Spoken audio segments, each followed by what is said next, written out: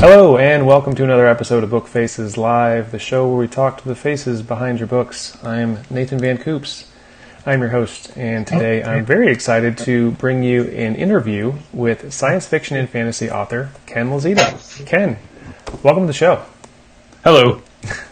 It's great to finally get a chance to talk to you. We were just chatting before the show that we were in the same place at the same time at the NINC conference and didn't manage to get together and chat there.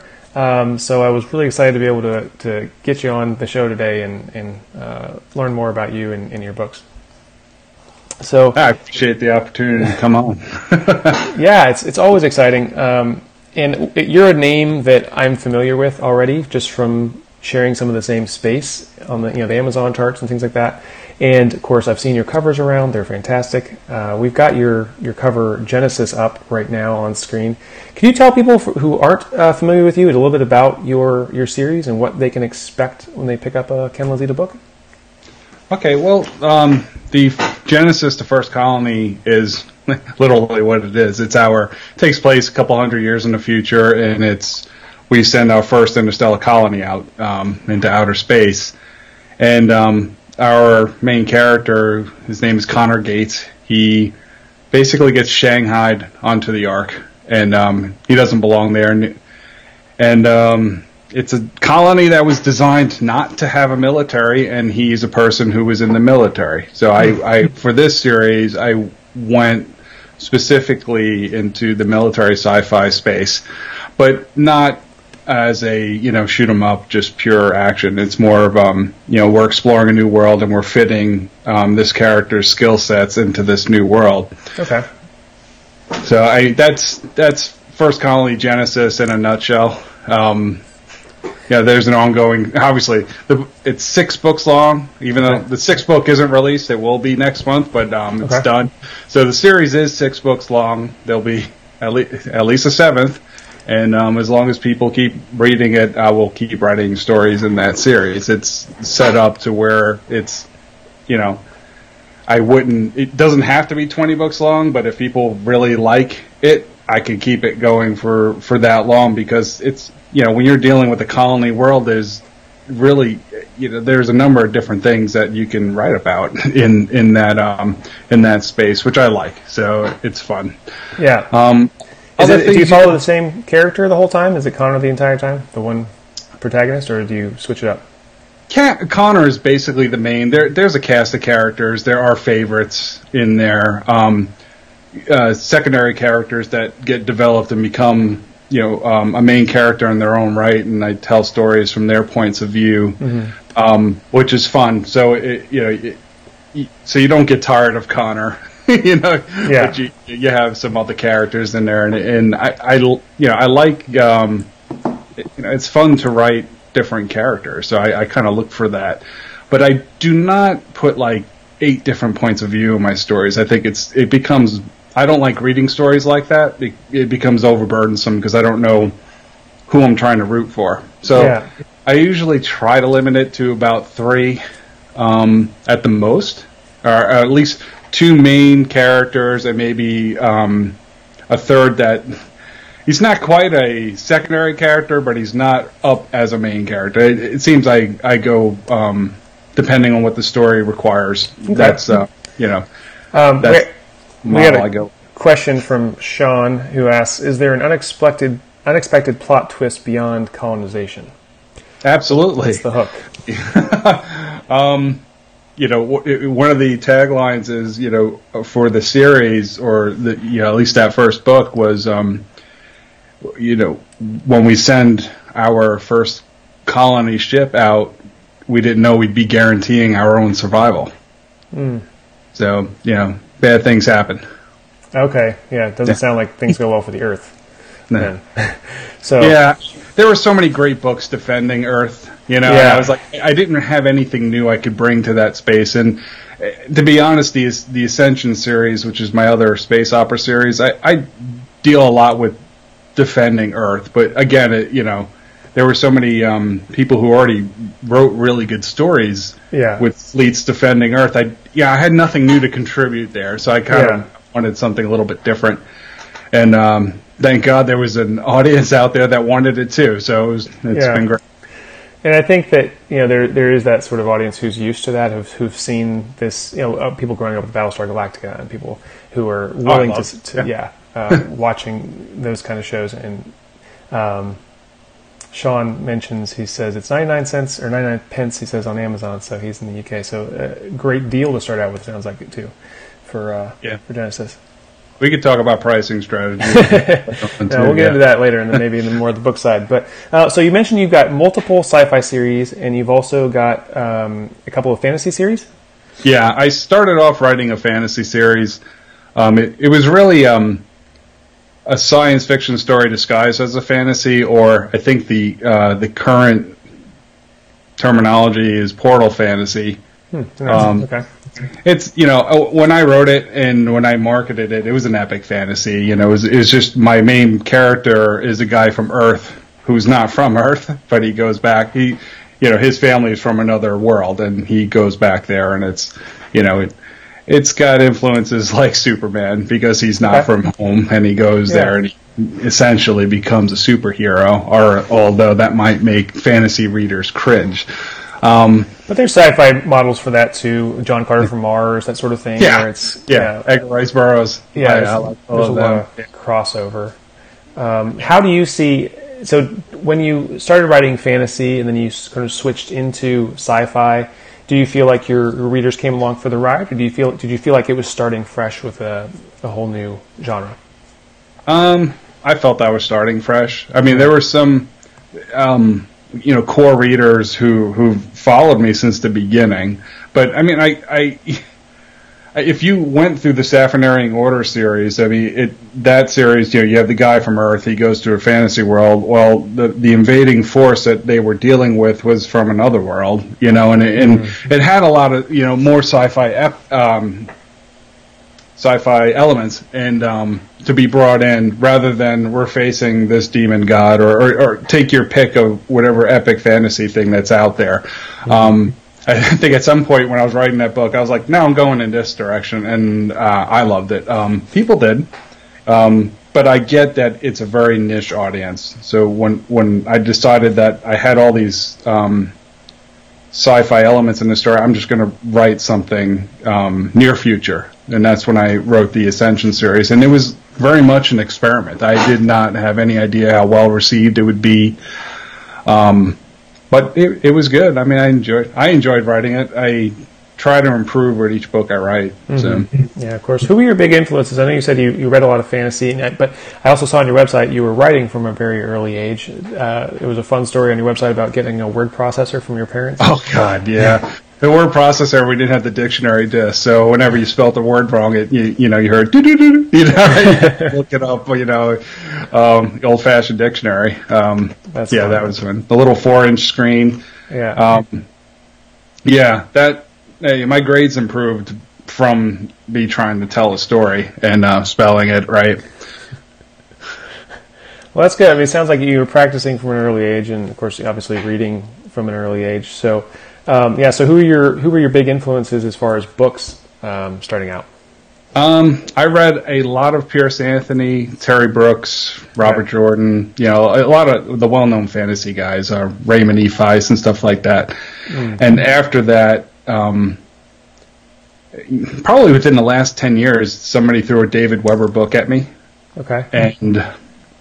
And I just fell in love with that. I read from Empire from the Ashes, which is Mutineer's Moon, and I can't remember the other two books, but it was basically the moon is a planetoid spaceship, and it was like kind of a different type of take on our history, and it just blew me away. It's called people refer to it as the DeHock series, one of my favorite ones. And then I read his Honor Harrington, and it kind of opened the way for sci-fi, which I didn't read so much as a younger kid. It was fantasy based, and then I switched over. So, obviously, when did you publish your first book? 2013. 13. Okay, so a similar time frame for when I first started, but you have put out massively more than I have. What's your daily writing like? I mean, because it seems like you put out 6 books last year in 2017, which is phenomenal. I know you've put out already 4 this year. What's your day look like when you're writing this stuff out? Well, 2017 was a transitional year. I started going full time. Okay. I was getting laid off, so there was some motivation for me to put out a little bit more books and launch the First Colony series. That was my main goal. And then this year I've been full time. I'll be full time for a few years to come. So as long as that keeps going well, I'll keep writing. But no, absolutely. I had a quick question pop up about the artwork behind you, which I knew was going to happen at some point. Which was, what is the artwork behind Ken Sean Asks book inspired, perhaps? It's actually the cover. It's the cover art for Sanctuary, which is the 4th book in the First Colony series. Okay. Jeff Brown is the artist who did it for me, and I liked it so much I sent it to Staples so I could put it up on my wall. Yeah. So he's done. God, I think he's done 12 of my books. He does good work. I like working with him. Yeah, no, it's phenomenal. And of course, having seen your covers all over the Amazon charts, his scheme works. I mean, the typography, everything, and the art, obviously, it all does what it's supposed to do and really draws you in. So I think that's he's Jeff Brown.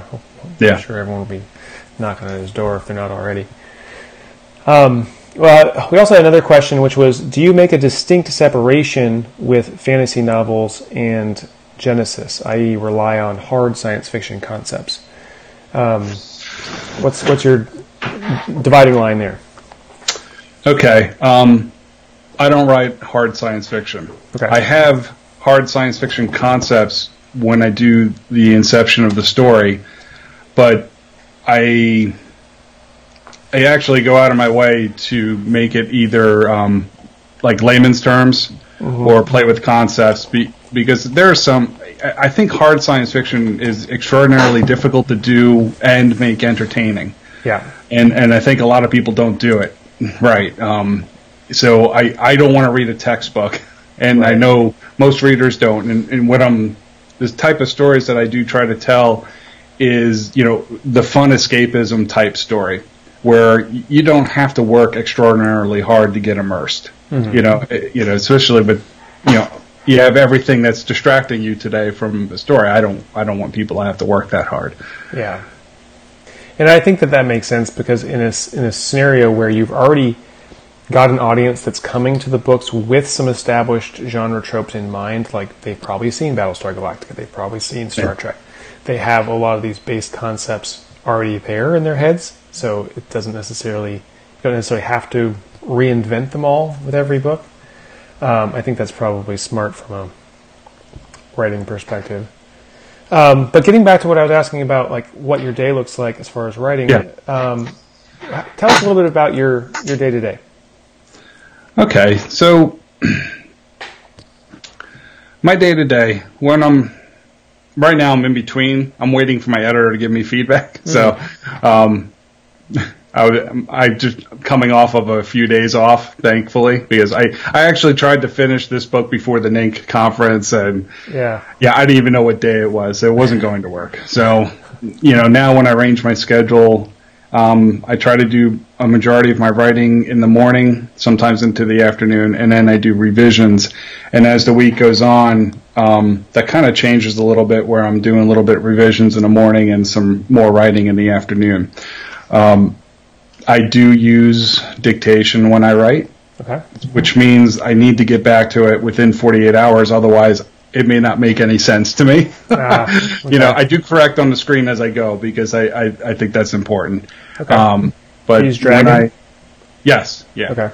But when I made the commitment to do this full time, I kept thinking, well, what if I break my wrist? The top of my business plan is to pay my mortgage. When I approached my wife saying, this stuff is going on, I want to do this full time. I had a track record of increasing success to support that, but not a true business plan, which says this is how I'm going to do things, and most important is probably an exit strategy in case I wasn't making enough money to do it. Yeah.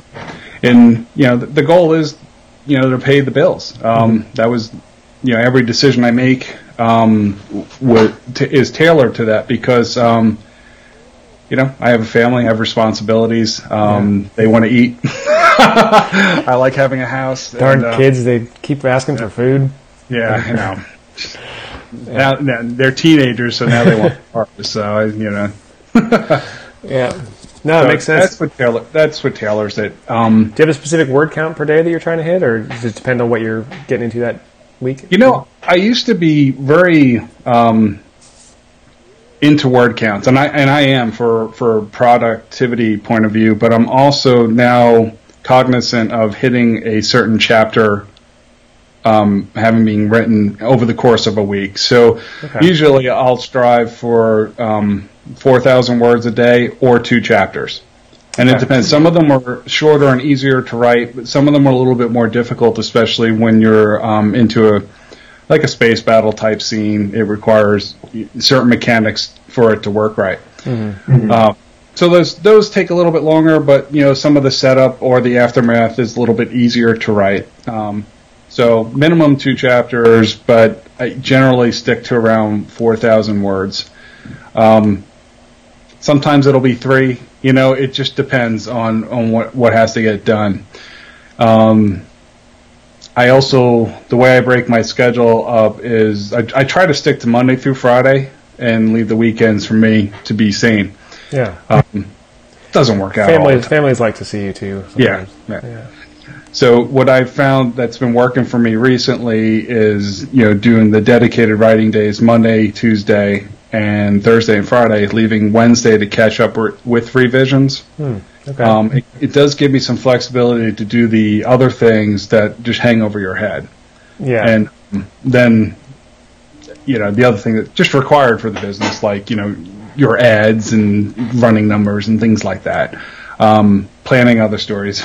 Yeah, I'd like to talk about that, the planning, because I know that one of the biggest challenges I think that comes, especially with dictating, is you have to know what you're going to say before you say it a lot of the time. Otherwise, you might just wander off on tangents. What's your planning look like? Do you plan a whole series in advance, one book at a time? It depends. Like, for the first colony, I had a 3-book arc in mind. And then as readers were more interested in that series, I'm like, okay, I can write another arc and we can go in a couple of different directions with it. So that's what I have in mind. I try to make things a little bit self-contained, where if I had to walk away, it would be fine and the reader would be satisfied. Some of the arcs are like 2-book arcs where, I couldn't leave you hanging like that. That would be wrong, But because I've had series that, began to underperform, which I've had to stop and then write something else. We could talk about that. Sure. Ascension series, the first 3 books did excellent. The 4th and 5th book did okay, but it wasn't going to be enough to pay the bills. Okay. And at the time, I'd found out I was being laid off in like 5 months, and I was like, well, all right, let's take a good, honest look at what's going on here, and see what other stories I'd like to tell, and that's ultimately what I did. And the side effect of that was breathing new life into the series that was starting to underperform, where they both started to perform, which was nice. And then I went back and finished it.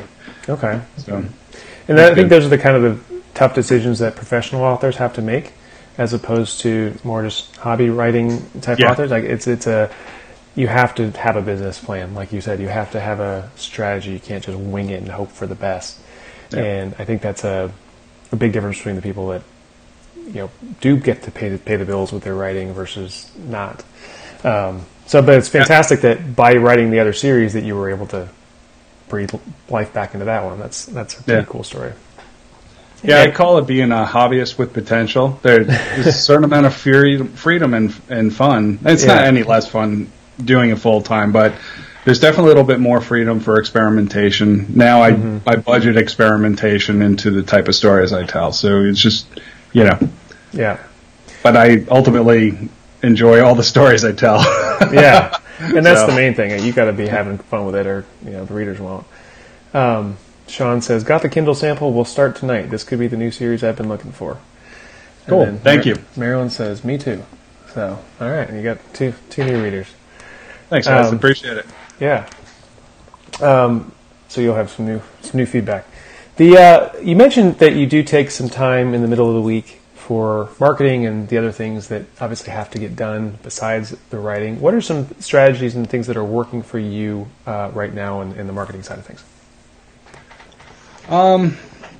I do some, like, I was doing only Amazon type ads. I jumped right into ads. All right. For me, marketing starts when I start conceiving a new series, because I'm designing a series for a particular audience. Mm-hmm. Because if I write a wonderful book that nobody wants to read, it's not good for anybody. Right. So I am definitely aware of the particular type of audience I want to go for when I'm writing a new series. So for me, marketing starts then. And then the other stuff is just keeping it going. And the other stuff is, what you hear people.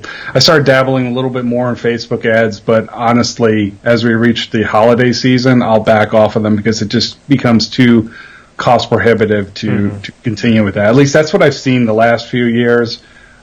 Usually November, everybody starts ramping up their ads, and audiences get very expensive. Yeah, and it's just like, I'll just wait till January. It'll be fine. Yeah.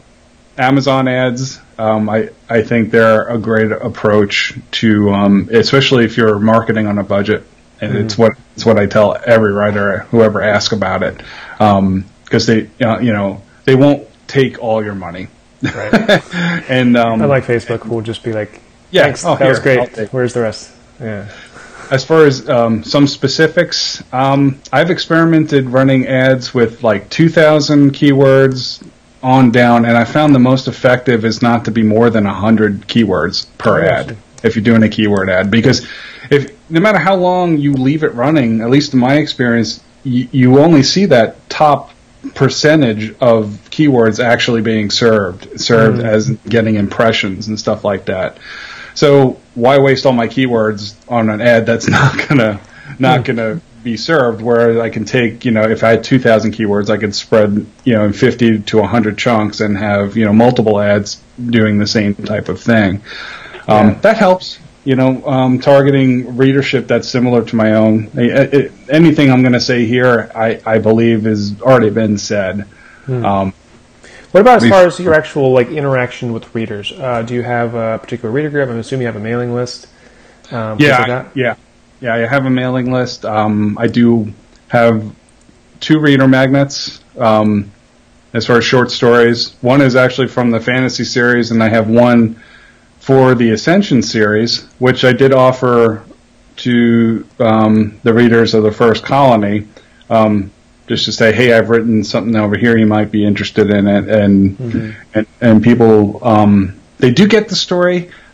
I'm actually planning to send a newsletter out about this, asking, hey, do you guys like the short story? Because short fiction is definitely, it's a skill set I'd like to develop, but honestly, at heart, I'm a novel writer, and that's how I tend to think of things. So that's the biggest challenge about reader magnets is if they're not on Amazon as well, you don't get any reviews, you don't get any feedback on them. Yeah, exactly. If they haven't complained, that's good. But if they haven't, said this was wonderful, then you're really kind of in the dark. I like the short story, and honestly, I'm like, God, this would actually be a pretty decent book to tell, story to tell. And I was like, I wonder if I should write serialized things and just offer it to them, when I have time. So, but I definitely have that. I do have a Facebook group for readers, which I don't take just anyone. I kind of just want to make sure it's people who have actually read the book. So it's a community of for readers. Okay. I mean, that's really what who I'm looking to interact with in there. What's the name of your group? Are you able to share it, or? Well, you can find it at the link at the end of the books. There you go. So right. You gotta earn that knowledge. There you go. Exclusivity is key. You gotta earn your way in. That's part of the appeal. Yeah. So, well, good. That's good motivation to get to the end. Yeah. We've spawned a debate in the comments about shorts. Sean says novels rule no shorts, and Marilyn says, wait, I love shorts. So you got a couple of different dissenting opinions already in the comments here. But I thought you had an interesting point where it's kind of nice to be able to put out a short story and think, hey, this could be a novel. Like, is this piquing enough people's interests to then turn this into a full-length story? Or right. But yeah, it's hard to know sometimes if you should devote. It's that marketing brain again, the professional author brain. Like, if I'm going to devote months of time and effort and funds to publishing this thing, I'd like to know it's going to work first. Right. Yeah. So we'll let Sean and Marilyn debate that out in the comments. That'll be good. But I saw we had a comment from Mark earlier as well, who said he's also checking out your stuff. So that's great. But yeah, anyone who has, if you guys have questions for Ken, absolutely, whether you want to ask them live or if you're watching this later in the replay, if you want to post up comments, I'm sure Ken would be happy to pop back on and answer your questions later on. So feel free to take advantage of the live format, or even if you're watching the replay later on. And this will be a podcast episode for those of you guys. Anyone who is not aware, this is also going to be available on Podbean and iTunes. Feel free to subscribe to Book Faces and get all this awesome content. So one of the things I like to ask authors is, what's something that you know now that you wish starting out Ken, the writer, would have known? Something I wish I would have known. Or anything that maybe you wish you would have gotten to a little bit quicker, or if someone had told you along the way? I'm an overnight success 5 years in the making, Yeah. So I mean, there's a reason why it takes a little bit longer to learn how to tell a good story. I don't know of things I could have done differently that would have changed where I ended up. Because at the time when I first released the first book I ever wrote, I didn't really have that much as far as expectations, other than, hey, let's see how this works. And then it became like, okay, I want to finish this story and keep going, and I very much ascribe to that game mentality as far as, like, when I started tracking word counts that I produced for the day, well, that started to go up. It's like, how much can I do? And then now it's more like, what's really comfortable? So for me, writing 8,000 words in a day, well, it's doable, but it's certainly not comfortable, and I feel like the quality of the work goes down at those upper levels. So that's for me. I mean, there's all the people who could do it, no problem. And my hat goes off to them, but I don't want to do that. No, I think that's a fair point, and especially when new writers are consuming all this content, whether it's from podcasts or authors' tips and strategies, that you definitely have to take this and then apply it to your own particular method in the way that works for you, because you can't write like someone else necessarily. And I think that's an excellent point, that you have to learn the ropes somehow. There's no skipping the line really when it comes to craft. There's all these sayings like it's a marathon and stuff. I mean, take time to learn your craft. Read from the writers whose writing you want to emulate. Like, I'm a huge Jim Butcher fan, and I don't like private detective stories. I like how Jim Butcher sets up a scene for his Dresden Files. I'm not going to write urban fantasy, but man, I think he has such a powerful command of the language that, in essence, he's like my writing mentor. Because I look at that, I'm like, God, I know I can use some of how he drives that tension and stuff like that. So you never stop learning your craft. Yeah. So, I know that there were your career. There's stories of some very famous authors who learned craft from actually transcribing other authors' works, like actually reading and then writing out or typing the way other authors wrote, like just rewriting those guys' books and just learning how the sentences flow, learning how the craft works. And nowadays, I mean, who has time to sit there and rewrite someone else's book just to learn the art. But Yeah. it's the same basic concept, and it's some of those little things can set you apart when it comes to craft for sure, and learning from the ones who are legends. So we've managed to blaze through half an hour pretty quickly. I know, right? I was like, oh man, there's so much more I could talk about. So I could talk to other sci-fi authors all day. But in the interest of keeping to the schedule here, where's the best place for people to connect with you? I know you have a very exclusive Facebook group somewhere, but if people want to just reach out to you and connect with you now, where's the best place for people to find you? Just go to my website. It's just my name, kenlozito.com, and there you can send me an email. You can read a book, and that has all my contact in there. I'm basically email or Facebook. I don't have Twitter because I just don't like the platform. Okay. No offense to anybody on there, but it's just not my cup of tea. Yeah, it's not for everyone. Email is great. Facebook is fine too. Yeah, I went ahead and posted for you on Twitter, and I went to try to tag him. I'm like, nope, that's not going to work out. But at least he's got some. There were some posts on there. There's some people talking about you on Twitter already, so that's good. But all good stuff, obviously.